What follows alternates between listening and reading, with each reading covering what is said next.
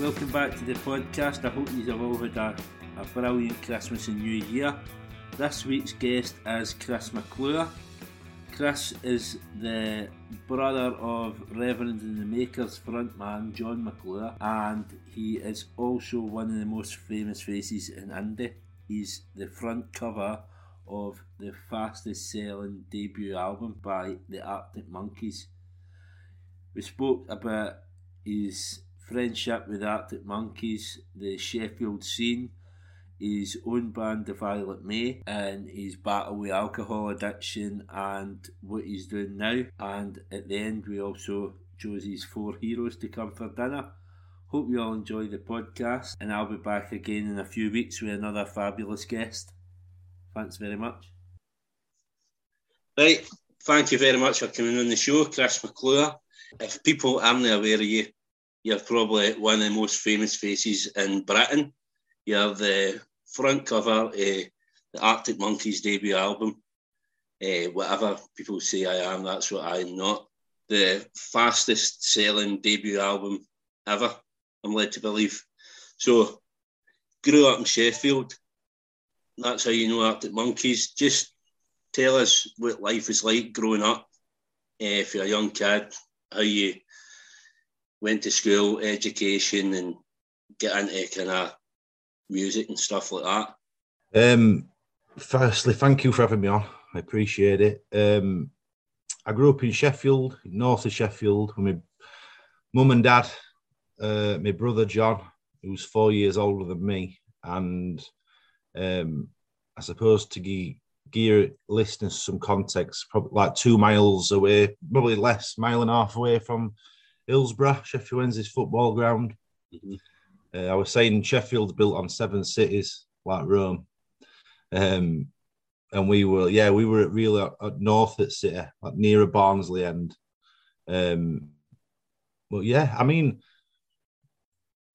it just seemed. I mean, mum and dad were they were both working class. My mum was one of 7, and she was born in Hillsborough. My dad was from a place called Workington in Cumbria, and moved down here on his own at 21. Right. Probably to escape the grimness of that place, really. Yeah. And they were both working class, but they dedicated their lives to healthcare, really, to being nurses. Right. And I think that had a big effect on me and our kid, really. Don't get me wrong, we weren't poor by any stretch. I'm not going to romanticize some working class background, but we weren't flush either. We were taught value of money, and just good memories, really. Like my mum's side, I didn't have my dad's side of the family. It was strange because obviously I'd only see him on holidays and stuff, and I didn't feel as connected to him. But my mum's side of the family, because they were so large, I mean, it's a bit of a joke in Sheffield that me and our kid, we go on a night out, we meet a new cousin every time we go out, like oh, I'm related to you somehow. It's like one of them, like 60 cousins and that. But I personally have lovely memories of growing up. It were like football, my first love. Mm-hmm. I at time would like between like 91 and 94. My football club, Sheffield Wednesday, had it was golden era basically. Mm-hmm. And I remember it feeling magical, like really magical. We were going in cup finals, and I remember that feeling magical. And I was right into musicals as a kid, like, massively. I had this like suitcase, and it was stacked full of VHSs for like Oliver Twist and like Carousel and like. I were obsessed. My mum used to take me to the theatre and stuff, and that's what I wanted to do. I wanted to get on a stage in theatre. I just ended up doing like local pantomime and that. Yeah, and it was just. Yeah, I fancied it, but like live theatre, I don't know where it had come from. I remember like putting on shows for me like aunties and that in house and stuff, and I'd like memorise Oliver Twist from start to finish, every word. I still love that soundtrack now. Mm-hmm. But it was like, you can imagine, I was decent at footy, I would think. I played for young girls stuff, and you can imagine going up to your manager on a Sunday and saying, I can't come to match next week because I've got pantomime practice. You know, it don't go down well. But yeah, so it were like, you know, traditional working class roots really, and you just going back to the football. See Sheffield Wednesday, because I'm a Celtic fan, so obviously you get the Glasgow Derby, Celtic Rangers, all these other derbies throughout the world. What's the script with Sheffield? What's it kind of based on? It's nasty. It's nasty one. Right. It's I don't think it gets to, obviously, because fortunes at clubs for the last 25 years, you don't get national press, but like when they play, it's full on. It tends to be, roughly speaking, although I think it's changed with demographics now, but it used to be north side at City were blue, right, and south side at City were red. I suppose if I'm being completely honest here and take my bias head off, I suppose they see us as like upper selves and like think we have this joke that we're massive and like we're a massive club and blah. They see themselves as underdog who like to come and like upset apple cart almost. That was traditionally what it were like. Yeah. But that's changed a bit with people, you know, different economics. These are both lower leagues now, aren't these? Because when I was young, Sheffield Wednesday were in the first division now. Actually, we're a lot bigger than they are now. Yeah, and I mean, fan base is still there. But I mean, that's what I mean. In '93, when I was 7, we had Chris Waddle and David Hurst and these sort of players, and we were full of internationals. And in '93, we got to FA Cup semi-final, and we drew Sheffield United in semi-final at FA Cup, which is huge for City. Like, it was biggest thing. Even now, it's still the biggest thing I've ever experienced. And they were going to play at Ellen Road, but demand were as such that they had to take it to Wembley. And we beat them 2-1, and it's still to this day the greatest day of my life. Yeah, probably. But yeah, I remember it was biggest evacuation since war. There were 90,000 Sheffielders in London. Right. But yeah, it's a big rivalry, but it don't get the press because of where teams are. I mean, they've both been mismanaged, and it's like any like big city like Glasgow, Manchester, Birmingham. These working class cities, the rivalry is fierce, isn't it? Yeah, it's tribal, isn't it? Yeah, and I get it. You know what I mean? And it actually affects you, but it's weird because like you hang about with United fans and you work with them, so there's a different sort of hatred for Leeds because of Yorkshire and that sort of vibe. And Leeds we always joke saying Leeds have never had any bands.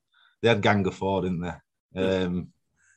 Never had any bands, and they've only got one club, so we always turn his nose up at Leeds. Yeah, see, I mean, I'm kind of similar with it. See the amount of the bands, and I don't know if it's just the way I look at it, but see all the decent Scottish bands like Celtic, and there's only like a couple like Rangers, like Wet, Wet, Wet, and stuff like that. That's the way I see that's it. Probably no. There's probably some decent bands, but I can't think of any. Same in Sheffield, Wednesday fans, Richard Hawley, Pulp, Evan 17, Arctic Monkeys, Revenant Makers, Milburn, every band or every creative type goes to Blue Side. Make of that what you will. Yeah. No, I think they've got... That's been spoke about quite a bit up here, right? It's all the creative types are into sell it. Yeah. Well, you know, I'm not saying too much, but make of that what you will. This is going to alienate half my listeners now with all this Celtic and Sheffield Wednesday chat. Nah, it's football, isn't it? So you were decent at football, but yeah, I mean, I were never going to be professional, but I enjoyed playing and like to a decent level, and that's like, well, we're quite a fit young lad, and I liked sport and being active, and I was happy and full of life, and like I said, we're banging to musicals, and I suppose music. And then my brother was 4 years older, so in like 96, let's say 96, I'm 10 years old. My brother's 14, so that between that 96, 98 period, my brother starts bringing music into house. His music that he's listening to. I mean, my dad sort of played as My dad was like really into soul and Motown, but he also liked stuff like UB40, which were massive in our house. And I think UB40, I'm not saying I'm a 10-year-old like understanding politics or UB40's music. It was just Red Red Wine and that sort of stuff. But I remember listening to 1 in 10 in house and listening to lyrics and going, wow, like, I'm a middle-aged businessman with chronic heart disease. I'm another teenage suicide in the street that has no trees. And I remember that like really, really resounding with me and thinking, wow, that's like so real. They're writing about places I recognise. But then really my brother's influence, well, of course it is. I'm 10 years old. My brother's going out downtown and he's getting Oasis records and bringing them into house and Stone Roses records, and like a lot of people, it changed everything really. Practically everybody I've had in the podcast says the same. It's huge. It's so woven into his culture. It's unbelievable.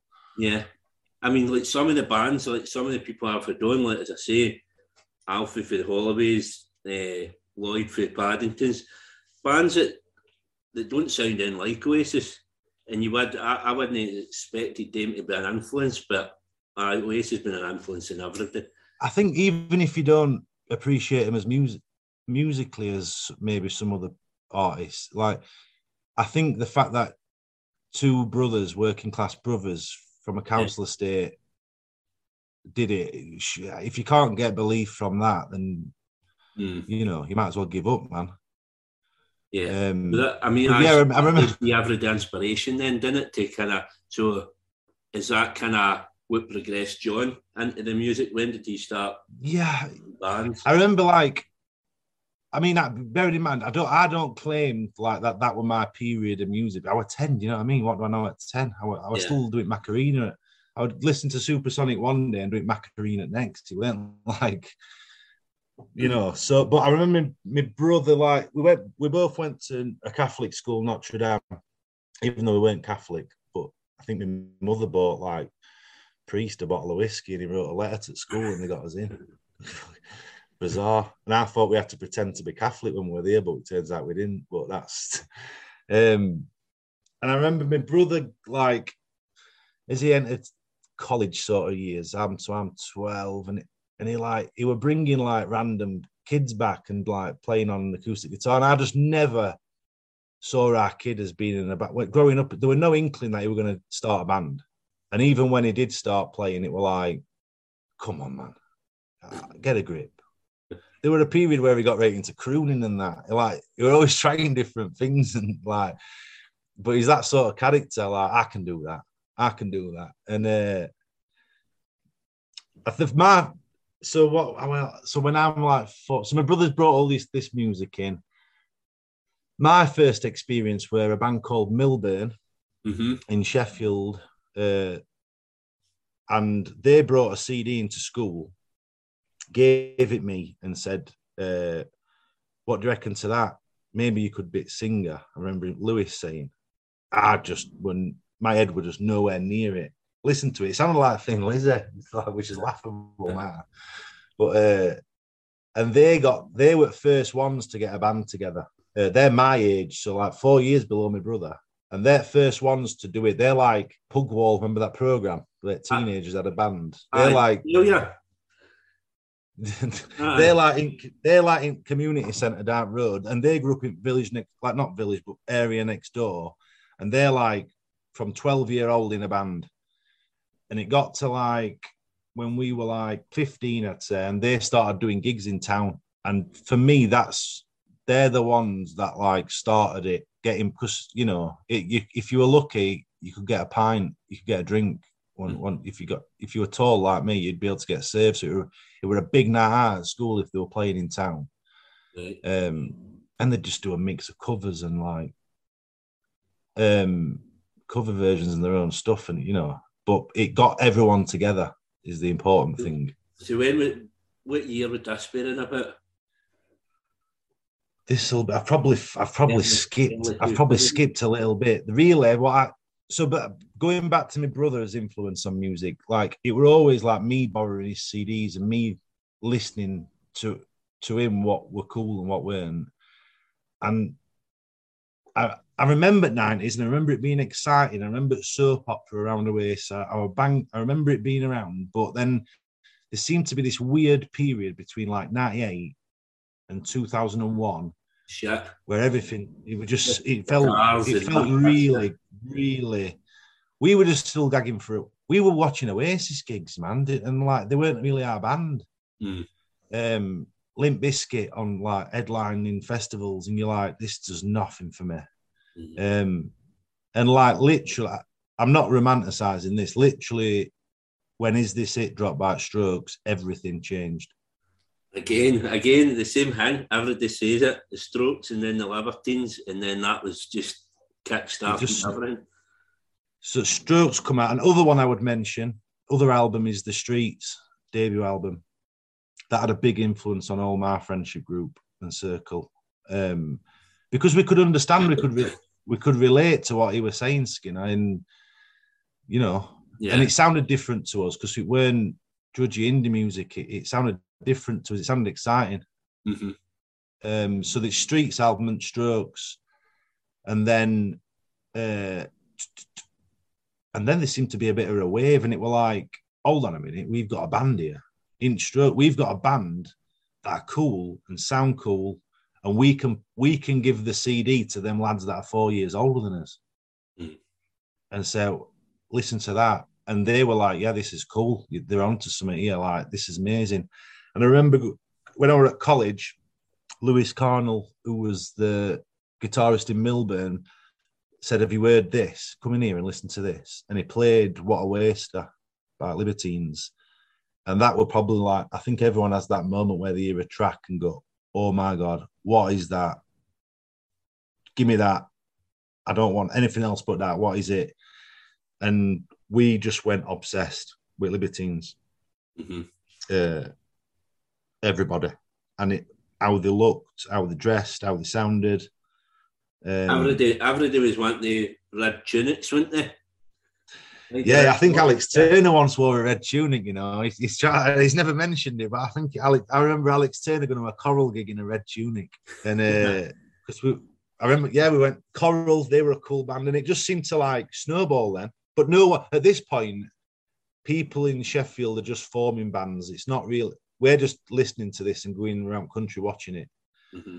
And then, you notice people have got like, I remember a big gig where Strokes at Alexandra Palace, and they must have been like 40 of us down in London, only like 16.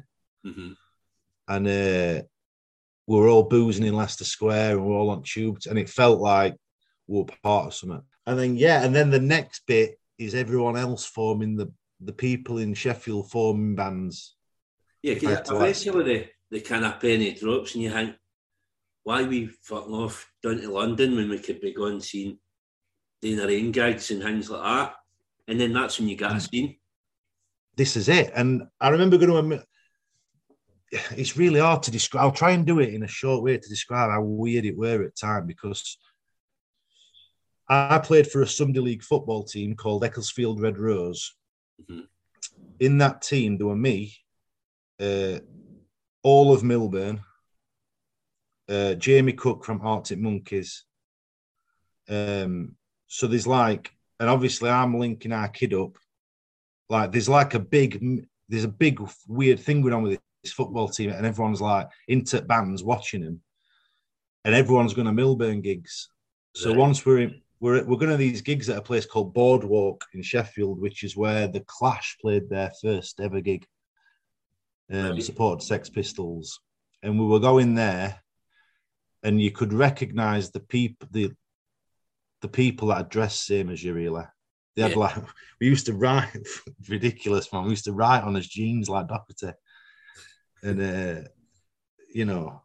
and the bus used to stop outside Boardwalk, the last bus. If you missed that, you'd had it. You had to walk it, and it's a long way. So we used to jump on bus, and I'd get off. If me or my brother got on it, and Arctic Monkeys got on it, Andy from Monkeys would get off in Hillsborough. Me and my brother would get off in Grenoside, and they'd get off in High Green. It were like, they were the stops. Right. And that's really how we struck up a friendship. The fact that he must have been decimated. See where you've all been in that team. Oh, yeah. And then all just... I remember that night we went to Alexandra Palace, we were in a massive quarter-final next day. And it was like we'd never got that far in Cup. And me and 3 lads missed. We had to get a coach. And we missed it because Tube were packed, so we got a taxi to Golders Green and missed coach, and we lost it. We never made it. We got back to Sheffield next day, and we'd lost 3-0, and that's where Cup Dream went. But you've seen a decent gig. You can always it was an amazing gig. So then at that point, I don't even think Monkeys are actually like playing live at this point. I think they're just like, we know them and they're really sound and they're cool because they dress cool.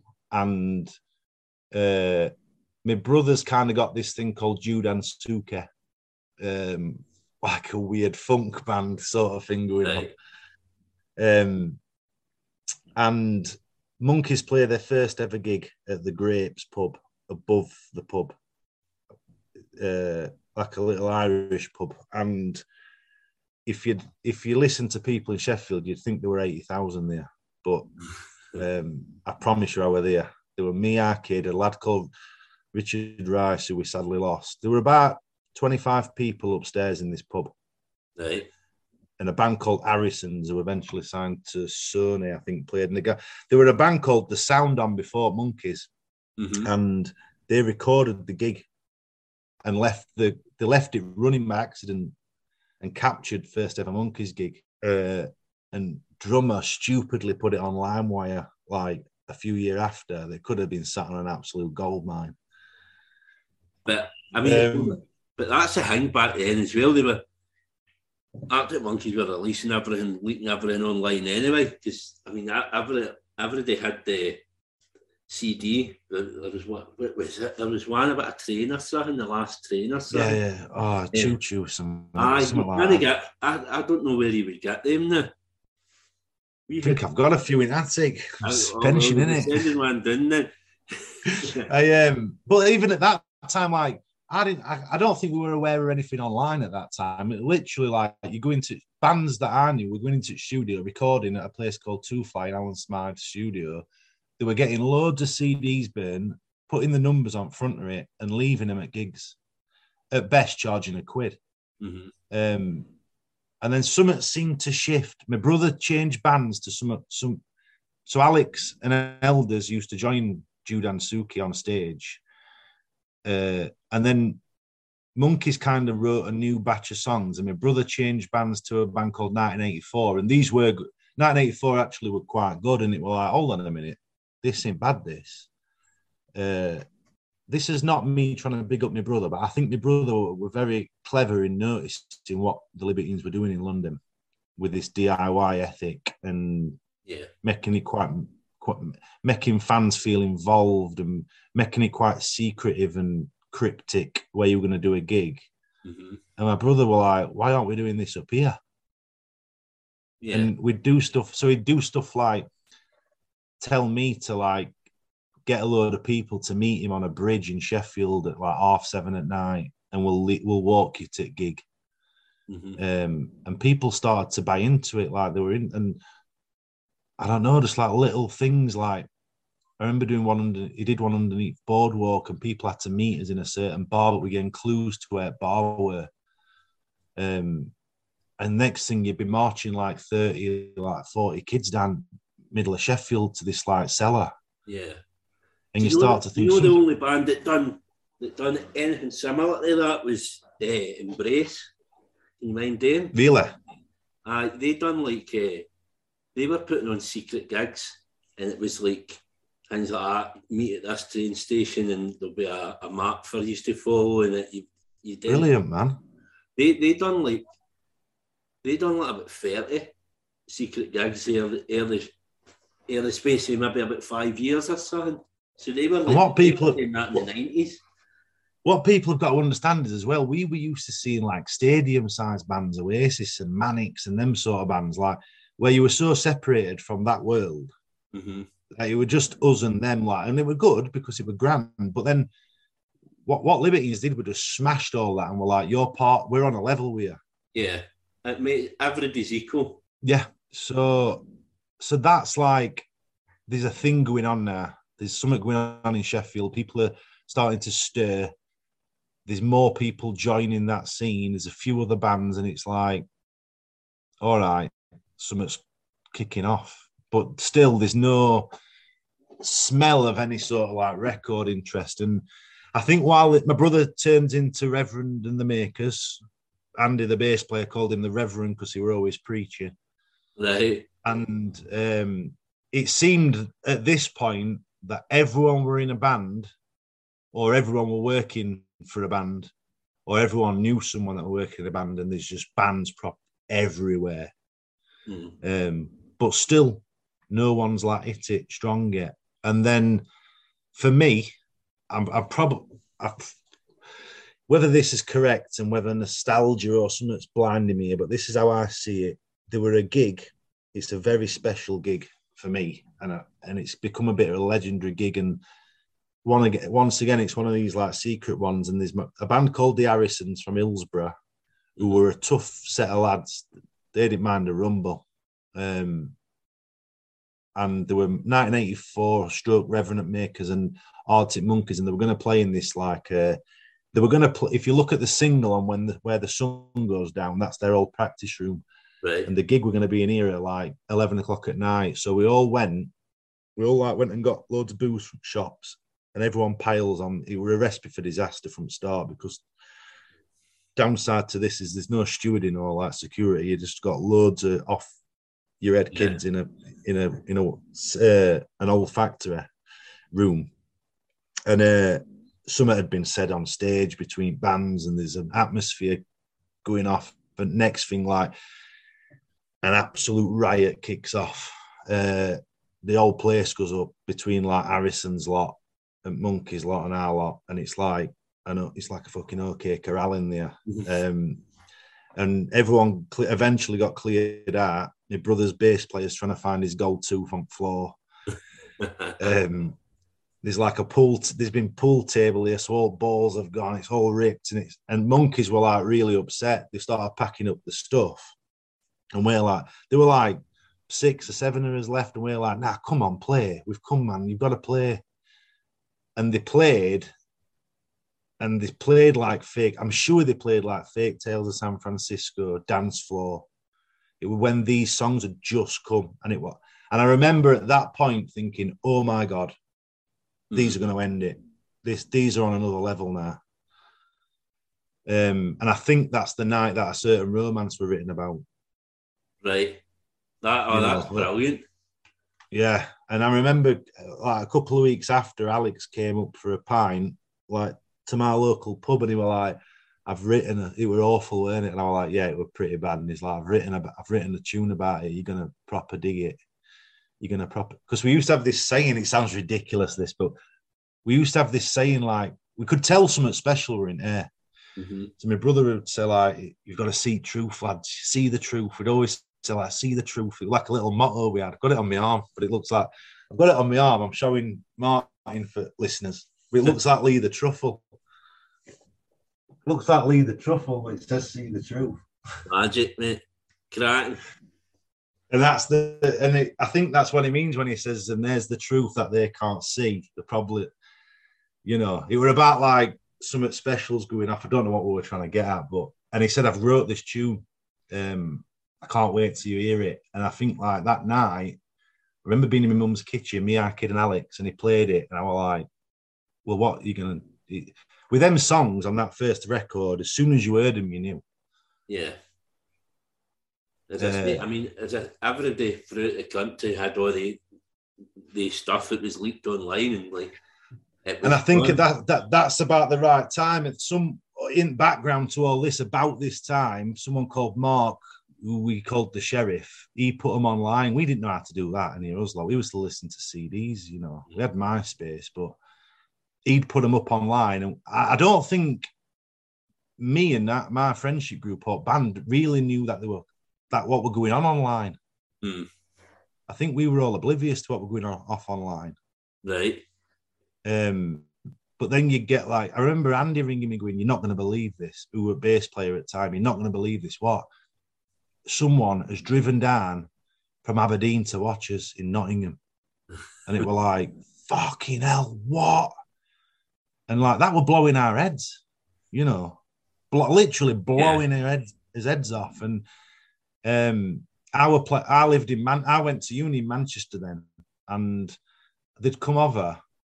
I was obviously like everyone who like were in my company. I was like, listen to this band. You're not going to believe this band. And I remember them coming to Manchester in my Oza residence, and obviously everyone in my Oza residence, there were like 10 of us, were like, we're going to watch them. So they played this gig in Manchester, and there's literally me and 9 people I live with and band. And then literally like 4 or 5 months later, they probably could have sold arena out. Totally different story. It just goes so quick, doesn't it? The rate of which it exploded were just fucking insane. And then obviously with that as well comes them kicking down the door helps all the other bands get through. Yeah, because everyone knew there was something special brewing up and down country, but you need that one band that's going to lead it all, who's got the songs to just take it to another level. And they were good enough. Do you know what I mean? And then my brother's got his thing going on at that time. He's Monkey's manager's like really into what my brother's doing. He's got a new setup, which is what you know as Revenant Makers. Uh-huh. And he's like he's working in a call centre and writing Heavyweight Champion and stuff like that. Well, I mean, that's a good thing about it as well. With like your brother's band, it's no the same type of music. It's different kind of dancing kind of. So they're not too similar. But obviously, like Melbourne, when I first heard them, they sounded just like Arctic Monkeys. But that helps bands as well, you know what I mean? That's how I got into Melbourne, was through Arctic Monkeys. I probably wouldn't listen to them if it wasn't for them. But in the same way, it's good to be different the way your brother was as well. Yeah, my brother took a lot of inspiration, I think. I mean, I can't speak for him, but I think he took a lot of inspiration from that. Sheffield's where electronic music were born, you know.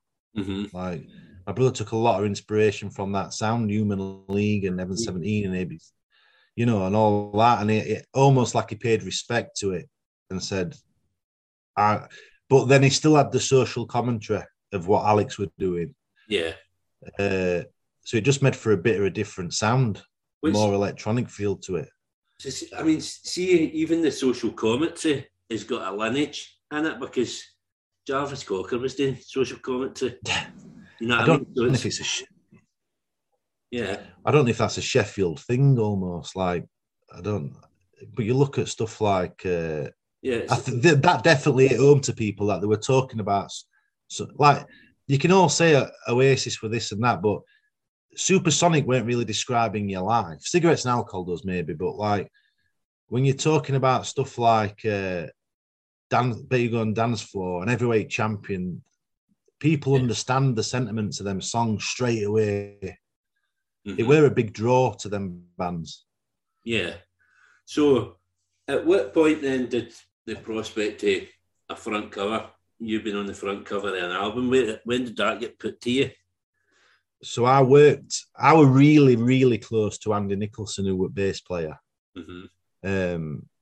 I was quite close with Al. Well, I was close with them all, but Andy, I was really close with Andy. Almost like brothers. And I went on to... So Monkeys were going to do their first UK tour, and they asked me to come on board.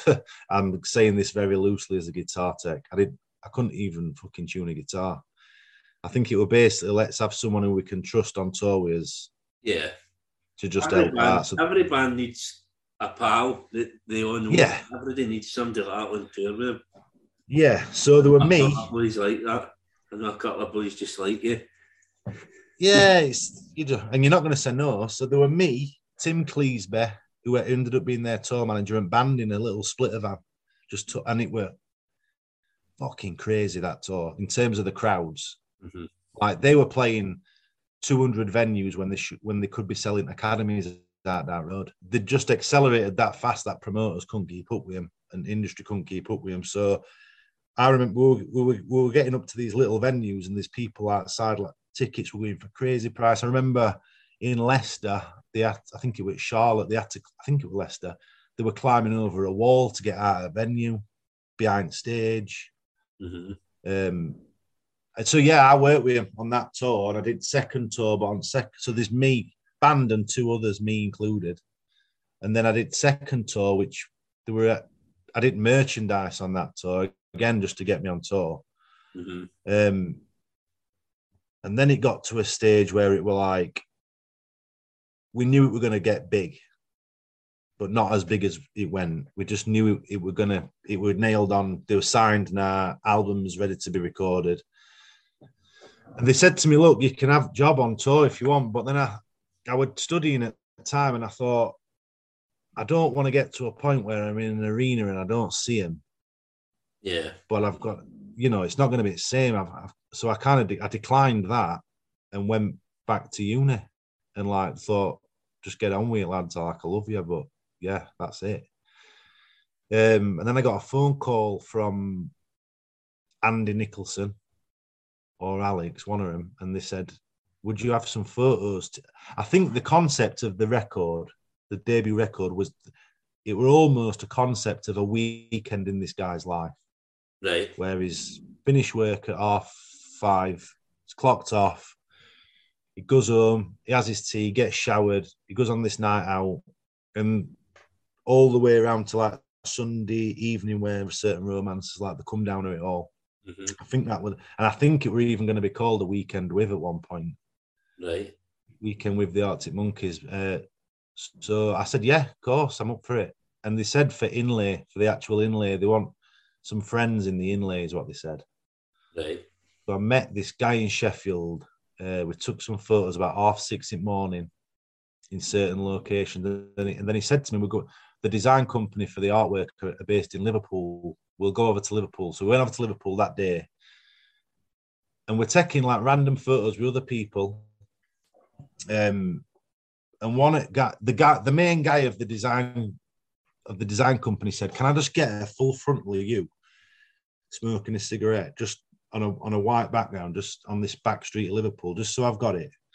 And he didn't say it was for a front cover, so we took that, and I didn't think what else of it. And then I'm in my flat in Manchester, and then Andy rings and says, we've seen this photograph and we love it. It's just your face smoking a cigarette. It looks so real and pure. Mm-hmm. But we need you to get drunk to do it. We need you off your head to do it because we want it to be genuine. So I'm like, okay. He's like, and even at that point, I didn't know if they were going to be front cover. And he was like, will you go to Liverpool? The company will pay for you and there'll be some money waiting for you. I'm like, what? So I'm like, all right. So it's a Saturday, and he said, you can bring a few mates. So I brought my cousin, Tommy, I've grown up with. I brought my mate Matt, who I grew up with, and we met this kid in Liverpool who lived there. And I walked into, I don't think it's there anymore, Corova Bar in Liverpool, and this guy is based this. He just gives me this massive wad of cash. I don't know how much were they, a lot of money, and he's like, don't come back until every penny of that is spent, and make sure you have a fucking good time. And we loved a drink. So you can imagine, we're on Stella and whiskey chasers at 11:30 in the morning, and it just got daft. We're just playing that little dream of chucking money about in Liverpool. So he rolls up to this bar about 11:30 at night, and this woman's like, "You're not off your head enough." I'm absolutely off me nut. And this woman's like, "You're not. We need." And she gave me this big joint, and I just stood outside this bar in Liverpool. It's Saturday night, so it's mad, and I'm just smoking this big joint in the middle of the road. And what happens? Fucking world turns upside down in your head, and everyone's it's just I'm in no man's land. And they're like, right, let's go downstairs. And I went downstairs to this little quiet room, so underground, but you could see everyone's feet walking past. She's sit on that stool and smoke all them cigarettes, and they were just snapping away. And then I ended up in Manchester. My mate ended up in Sheffield. Carr was still in Liverpool. It was like carnage. I don't know what had happened. And then I got just whatever. And then a few weeks later, I got a phone call and it were Andy. And he said, like, I think Alex messaged as well. And he said, we want to use it for front cover as record. Just your face. We love it. That image is just so like what we're trying to get at, real. And I just said, yeah, but not thinking at all at any point, no conception of how big this were going to be. No. But I just thought it was going to be like... Nobody could... You couldn't imagine it getting to that. So it's all geared up and it's all ready to go. And, it is what it is and we can't wait for it to come out. But there's a massive buzz about it and it's like wicked. And it will literally like on the Sunday, you went to bed and you were just like, whatever. Yeah. And on Monday morning, you're on every tube, you're on every bus, you're in Times Square, you're on like Trafalgar. It's like, fucking hell. And I remember my phone just wouldn't stop. My mum's ringing me saying, if there's press outside our house. I'm like, what? Because Monkeys didn't speak to press. Didn't have to. Didn't have to speak to them. Like, press were chasing them, not the other way around. Mm-hmm. And I was just like, fuck. And I remember going to a nightclub in Manchester, rang me up and said, listen, you can come, bring who you want. I'll give you top floor at nightclub. Like what? So, and just like your life changes overnight, literally overnight. Right. But obviously, there's a downside to that as well, isn't there? Like, obviously, interviews like this, and like, how many times do you get asked about that album cover? I would say it gets brought up once every 3 days, I would say, in my life. Mental. Which is mental. And I struggled a lot. I mean, don't get me wrong, God, when I went in head first. I thought, when in Rome, you're not going to go to bed at like 10 o'clock every night, are you? Yeah. We could get in anywhere we wanted. I remember getting like mad offers like TV, E4 saying, do you want to come and present this show? Do you want to come and sit on Nevermind the Buzzcocks? Do you want to do? And I'm like, no. I said no. Sometimes I wonder in my head, would it have been easier to have just thrown everything in and said, right, I'm going to be a Z-list celebrity? Yeah, I've been in the jungle and things like that.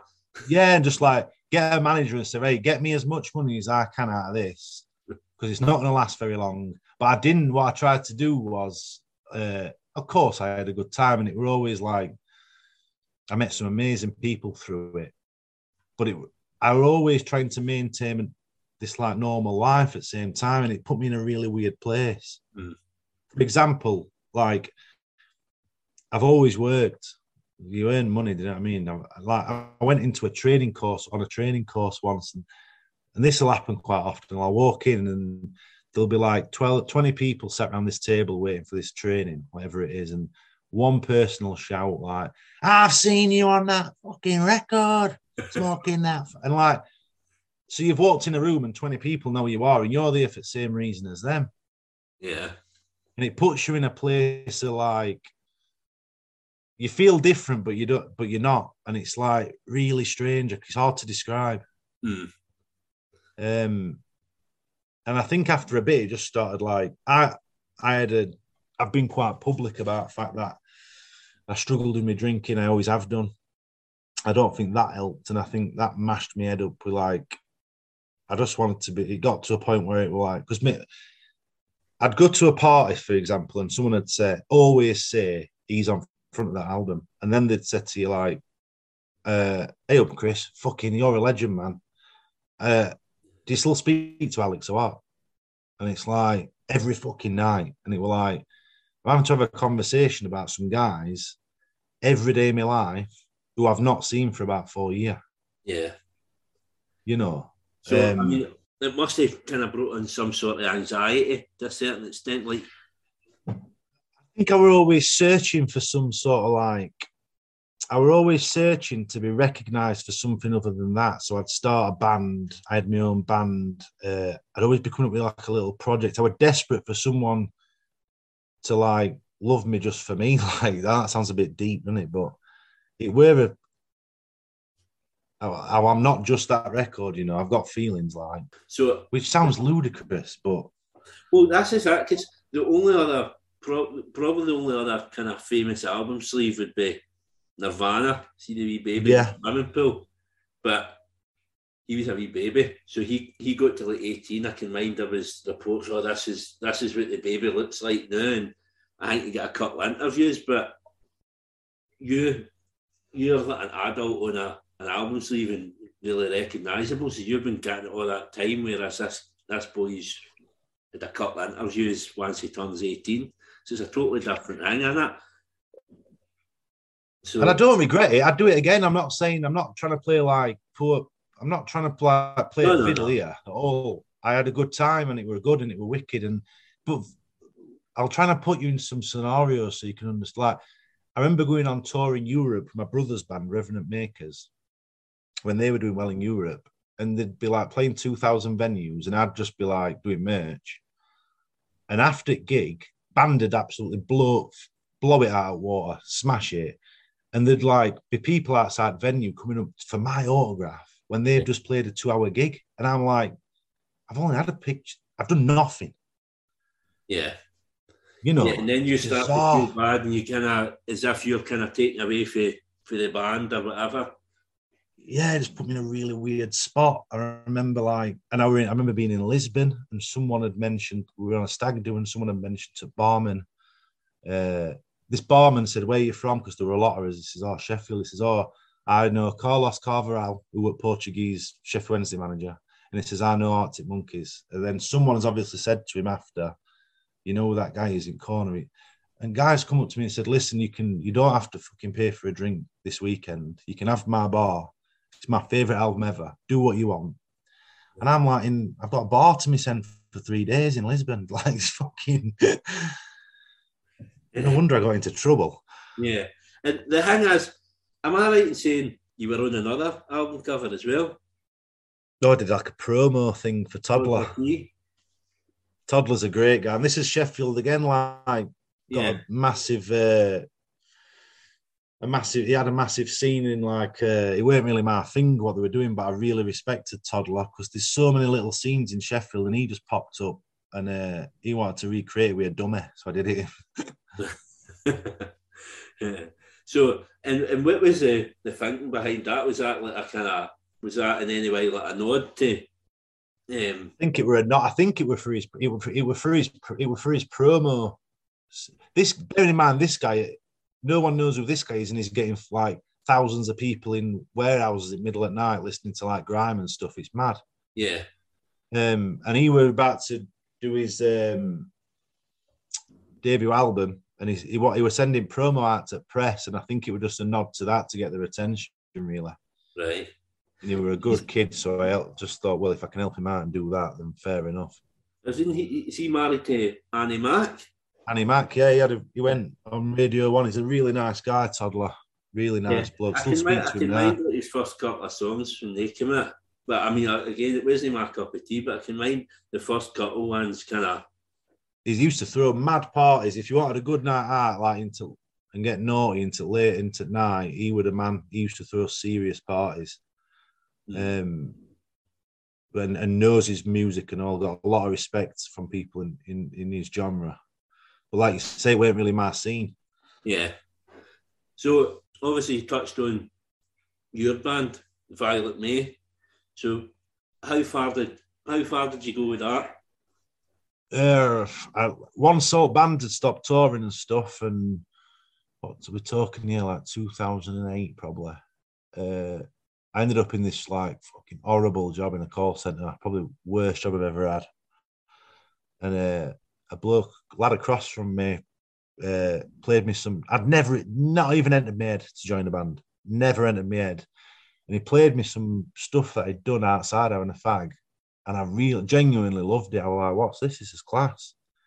But I never felt... So I joined this band, we called it the Violet May. And we did all right, man. We went to Iceland. We did a tour of Germany, tour of Italy, did a UK tour. But again, every review and every thing we mentioned were like, first two sentences were Arctic Monkeys. So what you'd get is, you'd get people coming to our gigs, and I have a lot of regret about the live aspect. I were off my nut, we all were, and I don't, the live aspect, I regret, really. I was just saying regret, but it makes me feel uncomfortable. I never felt comfortable being in a band. And there were a lot of carnage going on. But we'd get people going at gig expecting to hear like an indie band. And we were quite heavy. We were more like... it's a different sound I listen to. Yeah, it's like Black Rebel sort of vibe. And quite a lot heavier, quite darker. And, you know, they'd walk out. But we did all right, and we had a good manager. Alan McGee used to put us on at Brixton. But I just never felt comfortable. But weirdly, I've listened to the music since. I listened to it last year. Although we had a guy called John Gray, another guy called Brett, who had some wedge behind him and wanted to produce an EP. He sent us into Angelic Studios and paid a lot of money for it. And that EP, I absolutely, to this day, I love it. It sounds so good. And I can say that with confidence. And but they were taking ages to get it out, and everyone were a bit off their heads, and it were all a bit weird. So I quit. But they ended up getting another singer in and putting it out, which hurt me a bit. But I've got the recordings of me singing on it. But when I listen to the Violet May songs, like even now, like 10 years after, I really do like them. It's just the live thing that gives me creeps a bit. You've been back on stage. I've seen that kind of a few weeks back with Steve Bracknell thing. So there's still maybe that wee kind of bit you would like to do that. Have you ever done anything with your brother? Ever done anything with the Makers? No, I used to get up and do there used to be a tune called Bandits where like it'd be on Bandit and like a kid would walk into Boozer and take Jackpot while he's at bar. So I used to do that bit like cameo style. But me and my brother are tight as out. We're very, very close. He's my best mate. But yeah, we don't, in terms of like producing stuff together, he does his thing and I do my thing. And I think in between Violet May and this Steve Bracknell thing, I've got sober, which is like the main thing. It's changed my life. Right. Well, we'll go into that because obviously I heard you, it was on a different podcast, Demo Tapes it was, and you were talking about it, and this wee documentary had just come out when it was at Vice and NME or something like that, wasn't it? So it was a thing about addiction. So it was brilliant. It's brilliant. The people that were on it, Adam Fajek and the guy for Sleeper Mods and all that, and it's brilliant for people to talk openly and honestly about it because people in the music industry that are speaking out about it, there's that many fans that are feeling the same but don't know how to kind of tackle it. So it was a brilliant thing that you were doing. So obviously, if you want to touch on first how you felt and then why it was such a thing to make the documentary. I kind of had like my rock bottom, as you say, in 2019. I'd just done it, man. I'd been boozing heavily all my life, but a lot of bad stuff were happening because of it. And, you know, somehow got help and I've been sober since now. In hindsight, it were a bit early for me to start doing fucking documentaries on it because I were only like a few months sober. A kid rang me and said, listen, I've got some money together. I want to do a documentary, a series of documentaries about addiction in the music industry. I've heard you've got sober.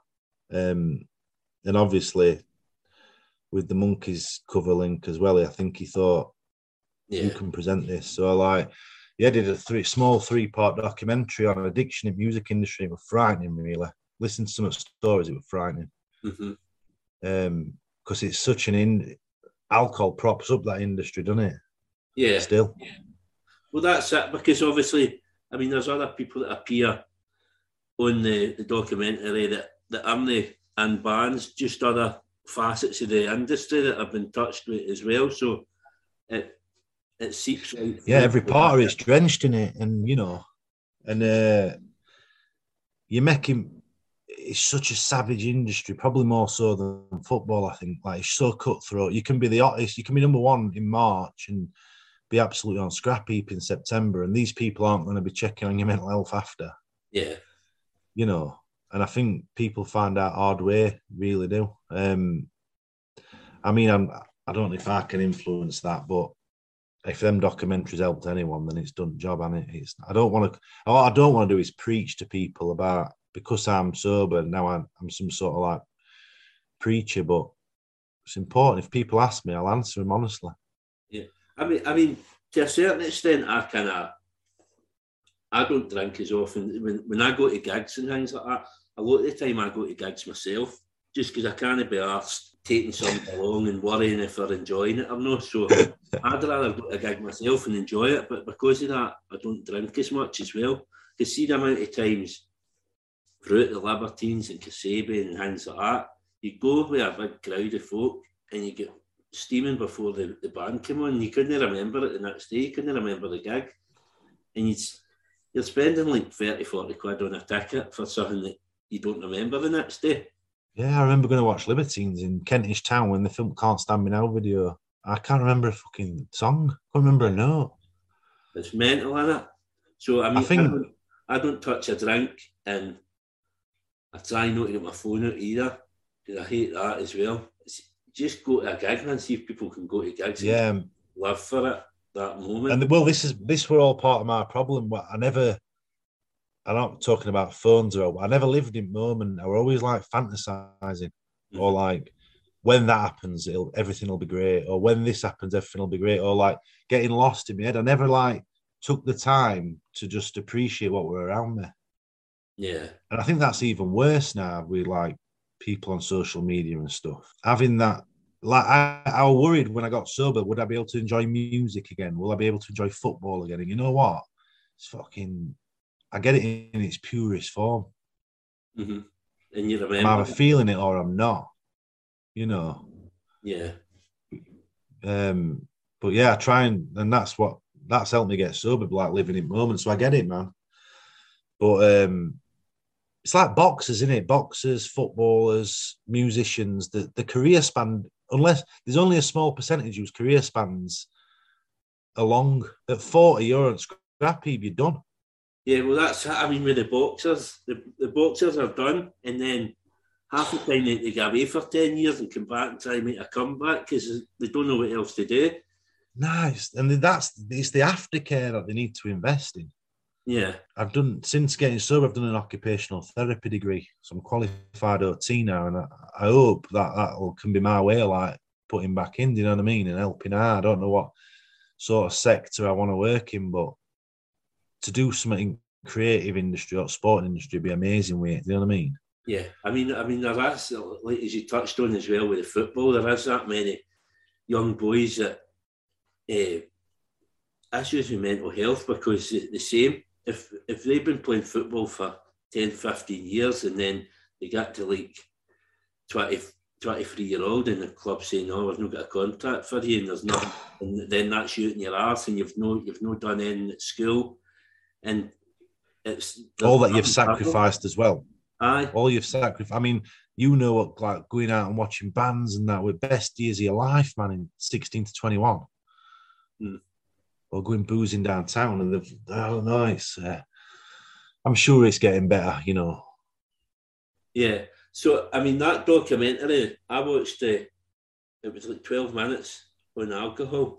It said it was 3 parts, but I couldn't find the other 2 parts. Where I don't know where they are. Yeah, there were one on heroin and one on cocaine. Right. Yeah, because I could find the first one. Said if you could let us know, and I'll post links to the other one. Yeah, I'll find them. Because I mean that one was cracking with Adam and Sleaford Moss guy and all that. So obviously you done the occupational therapy. When did Steve Bracknell come about? Well, he's been around in my head for like 10 years. And I go back to this Sunday League football team with Milburn and Monkeys, that it's based on the assistant manager of that team. Right. And I had idea like 12 years ago, but I would same again. I could never apply it properly because of where I were. Well, see that demos tapes that you were on, you were talking towards the end on that about you had some comedy thing that you wanted to do, and I got the impression it was this that you were talking about. I put a video out 12 years ago, just doing a team talk as a joke. There was no meaning to it, no depth to it. And it went viral online because people just thought it were real, but I were obviously acting.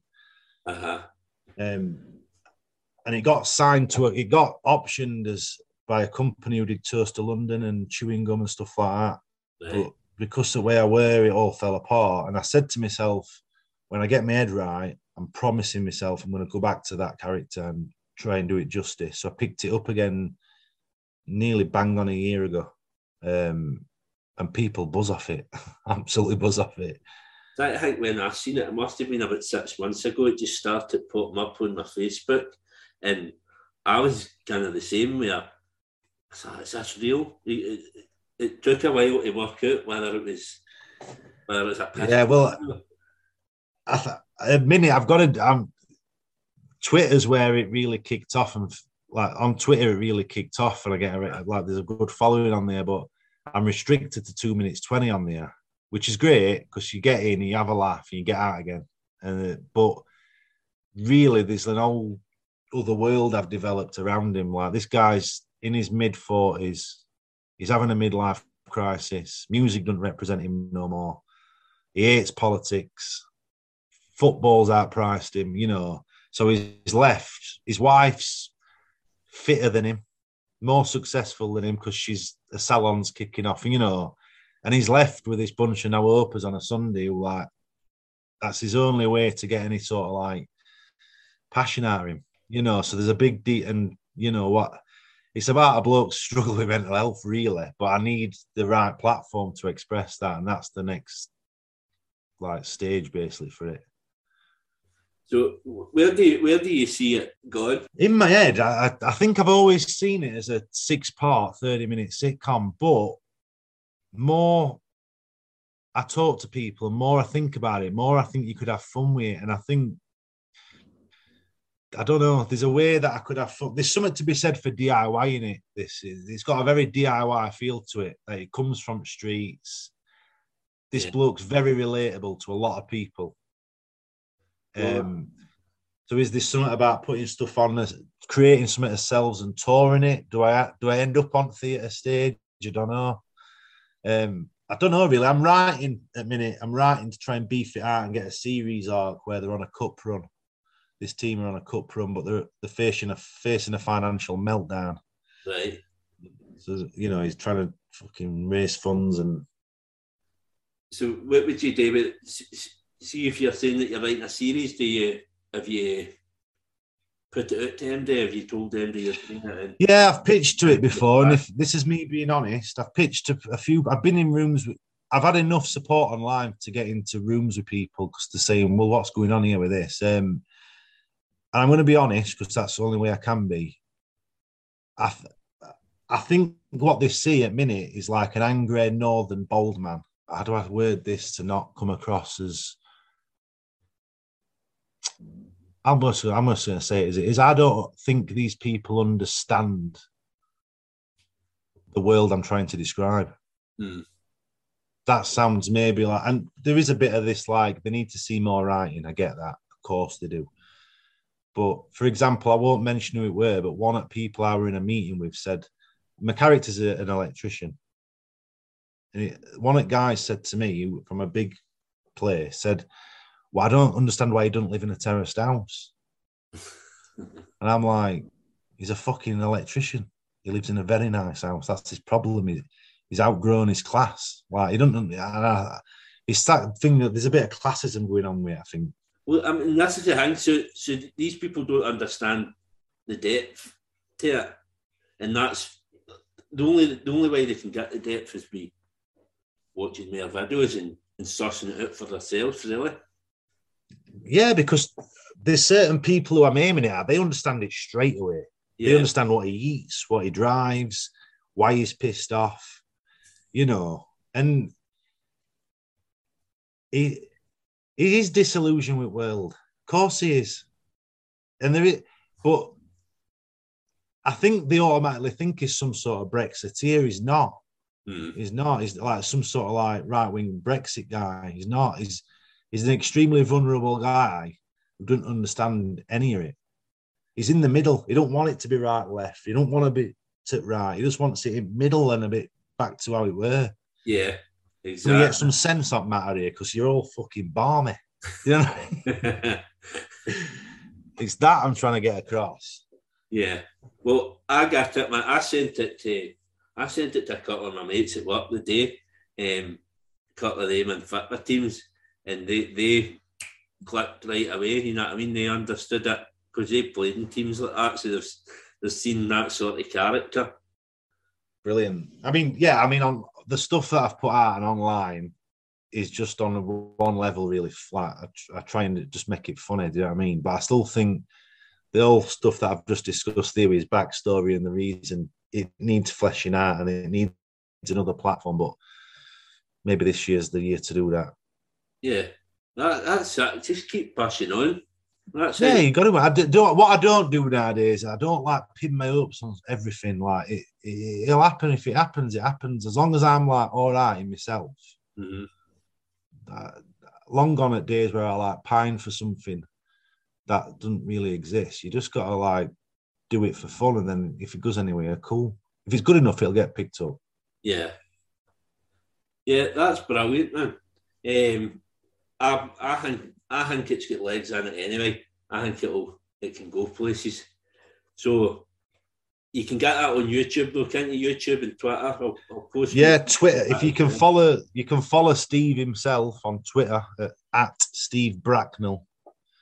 But you can search on YouTube for Steve Bracknell Sunday League. Yeah. And it's all about the tales and woes of this man who's the assistant manager, not the manager, of this Sunday League football bunch of no-hopers, really, and trying to follow the dream to Premier League. So I'll post some links for them on the wicked. Cheers, mate. On my notes. So 4 heroes to come for dinner. Hope you've had a good think about this.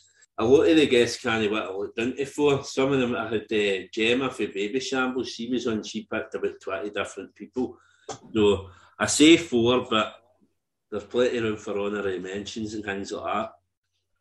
No, you get me 4, and I've picked 4. I'm not going to have it. There's only 4 seats, so I had 3 heroes growing up.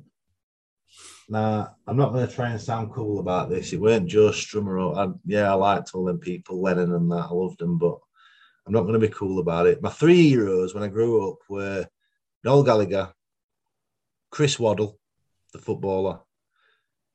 But I've met them too, and I've had a drink with him, and I've sat down with him and talked to him, and I'm very, very, very grateful for the opportunity to have done that. It was a dream. So they're not coming. They're not invited. I'm not wasting a seat on people I've met. So Caroline Aherne is going to come. My first guest. Right.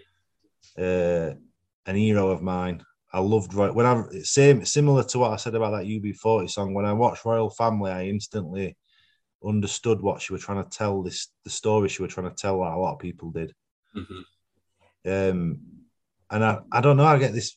When she passed away, I felt really upset because, you know, I don't know if you feel this. There's certain people that I just think I would have got on with you.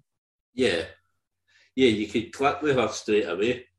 I just knew that if I sat in a room where I had a click with her and I'd have felt an affinity with her, and I think it'd have been reciprocated. I hope.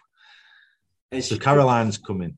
She just kind of came through to nowhere, really, with the royal family, didn't? And that just kind of. She had a thing on fascia, didn't she? She had come through that Granada, Manchester scene, didn't she? But like to be a woman that witty in '90s, and get to where she did, like love her. And I think, so Caroline Ahern's my first guest.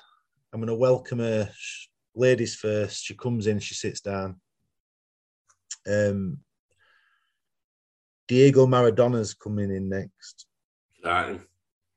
just because it's Diego, and it pisses me off when people have these like Lionel Messi and Cristiano Ronaldo debates and all this, because for me, you need to be full package. And Diego Maradona was a rock star. He won a World Cup on his own. He were in with Mafia. He's got the old fucking caboodle, man. Diego's sitting at the table with fucking hell, me, Diego, and Caroline's going to go wrong, innit? So, I mean, Diego sits all right to me, obviously, as a Scotland fan. Oh, yeah, man, he's fucking lovely there, isn't he? For what he done to England. I understand what it meant for him to punch a fucking goal into England's goal after what we've been up to. I understand it. So you can talk to me about it, Diego. But the thing with that is then, see to score that goal and then for the next goal to be just like total genius. And then he done a goal like that again, didn't he, against Belgium? Was it in the same World Cup? Yeah, he basically took them like single-handedly to World Cup, winning the World Cup. And you know, to punch it in against England, who they've been at war with, and then do that, which is like genius. It's mythical, isn't it? How good that is. There was players on their arse everywhere, weren't there? I think Terry picked up about 3 times. I saw Peter Reid. He's a good bloke, Peter Reid, and I saw him at Wigan versus Wednesday because he's mates with their manager, and he said, "I've got to ask you." He says you couldn't fucking get anywhere near him. He says the bloke were an alien, low centre of gravity, you know. Yeah, I mean, like you look at the players as well nowadays, like the prices that players are going for, and you think what sort of money would Maradona went for? Fucking unbelievable. I mean, that's while he's off his head and all. You know what I mean? So yeah, Maradona, Caroline Aherne. The next person I'm going to have is David Attenborough. Right. I took my sister-in-law to watch him be interviewed, and it was such a beautiful hour just listening to him talk about what he's seen and experienced. And the reason I like Attenborough, and the reason if my ego is running away with me, or I'm getting self-obsessed, or something's troubling me, or I'm building something up in my head, all that can be released if I watch an hour of Attenborough. Just calming, isn't it? It makes me feel so insignificant in the grand scheme of things that my problem like loses all its power. You know, because I'm like sat there and I'm watching some like miles under ocean that I've never seen and looked, and I'm like, it's not really that. Whatever I'm worrying about isn't that important, man. Yeah, because you know, it gives me that sense of like calm. I've got some issues with Attenborough. Why? Do you know what it is? I watch all these wildlife programmes, and I don't get me wrong, I love them. And I've spoke to folk at work about it, but I reckon I could do it. I reckon I could do like some sort of thing about badgers or something like that. But the thing is, nobody seems to get a chance. It's like whenever there's a new wildlife programme, it's just Attenborough. Attenborough gets a gig all the time. And I'm like, let's be honest though, it's coming up soon, isn't it, gig? Yeah. So, but that leads me on to something else regarding your Steve Bracknell. Have you heard this other boy? He's like what's his name? Steve Bashnell, and he's Backshall. Steve Backshall. So every time I was searching for you, he was coming up, and I don't like him either. I've watched a thing with him where he's in some Amazon jungle and he's messing about with this spider, and he's like, this spider, if it bites you, one bite and you get an instant hard on, and then after 5 minutes, that's you kaput, you can never use it again. So he's messing about and he's poking it with a stick and all that, and you're like, surely that would be the last thing you would do, just stay away from it. I mean, the guy's got issues. I don't like him at all. Risking his hard on for that. You know what I mean? Like, you'll never be able to eat a hole again. and he's poking about with a spider. Oh, it's horrible. Bracknell's got an issue with Backshall, and he's had it out on Twitter with him. So that's what you should do. That's where Steve Bracknell could go once his football career's away. He could take care as a new Attenborough, and that would pass. No, and you can have Attenborough. You can have Attenborough gig, and I'll have Backshall. Right. We can work together. There's enough money out there for us both. I want to, on next podcast, in fact, I want you to end this podcast with your Attenborough impression, or what you'd do as Attenborough. Oh, that's me. That's my anxiety coming out now. I'll need to with it. I'll do it in your own time. You don't have to end podcast with it. I'll post it on Twitter for you. Fucking brilliant. But I can't put you on the spot like that. I've heard that there was one came on last year, and it was Ewan McGregor was doing it. And I Did thought, it work? No, it was horrible. And I thought, no, Ewan McGregor, a Scottish guy, I should really get behind him. But I thought, no, I don't like him doing it either. So it turns out I don't want Attenborough doing all the wildlife, but there's nobody else can do it better than him. They'll probably get fucking James Corden. And fucking, he's on fucking everything else, isn't he? Basically, whoever takes that job is like David Moyes at Man United. It's following Fergie, innit? You've no chance. So I can understand why they're using Attenborough until he draws his last breath, really. That's a cracking choice again. Yeah, Attenborough's going to come and just calm us down because me, Diego, and Caroline are going to get Larry. Yeah. Attenborough's going to calm us down towards end. And then my fourth guest, I thought long and hard about this, and this is a bit... No, I'm going to have him. I'm going to have Bill Wilson, the guy who wrote the book Alcoholics Anonymous. Right. Because essentially, it's because he wrote that book, he's probably saved my life. So I can't not have him in. And he's gonna hopefully provide me, Caroline and Diego with some serenity. Yeah, a guide to live in, because we know if we have to spend a lot of time together.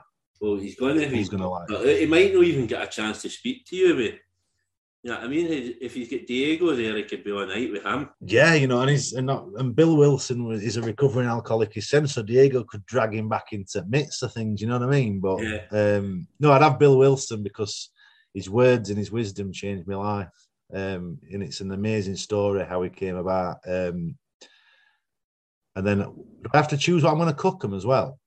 I'll tell you that's for it's basically to see if you're any good at cooking. You know what I mean? So I don't mind cooking. I do like cooking. If I've got a recipe, I'll cook. In fact, we've got a stroganoff on slow cooker downstairs. But I'm going to do a Yorkshire pudding starter with gravy and mint sauce. Mm-hmm. We're not messing about with that.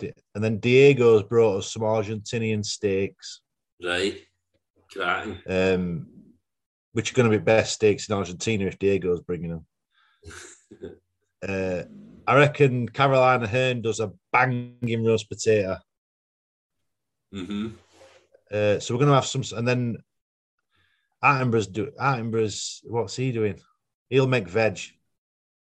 He don't want to be cooking meat, does he? He can do veg. And then that'd be a turn up for the books if he came with like one of these big endangered fishes or something and says, "Oh, let's stick fucking hell, yeah." you fucking fake. So we're having a bit of a Sunday dinner vibe, like mumsy Sunday dinner. Yeah. Yorkshire pudding starter, and then like a nice steak. We'd have to get some like posh, like we can't just lob a load of gravy on Argentinian steak. So we'd have to have some sort of like reduced Jew or something like that. You know what I mean? That sounds brilliant, man. And they're all good choices. No one of them's been picked, I don't think, with any other guests. Cracking choices. Chris, thank you very much for coming on the show. It's been a pleasure. You've been on, that's an hour and a half of your time. Wow.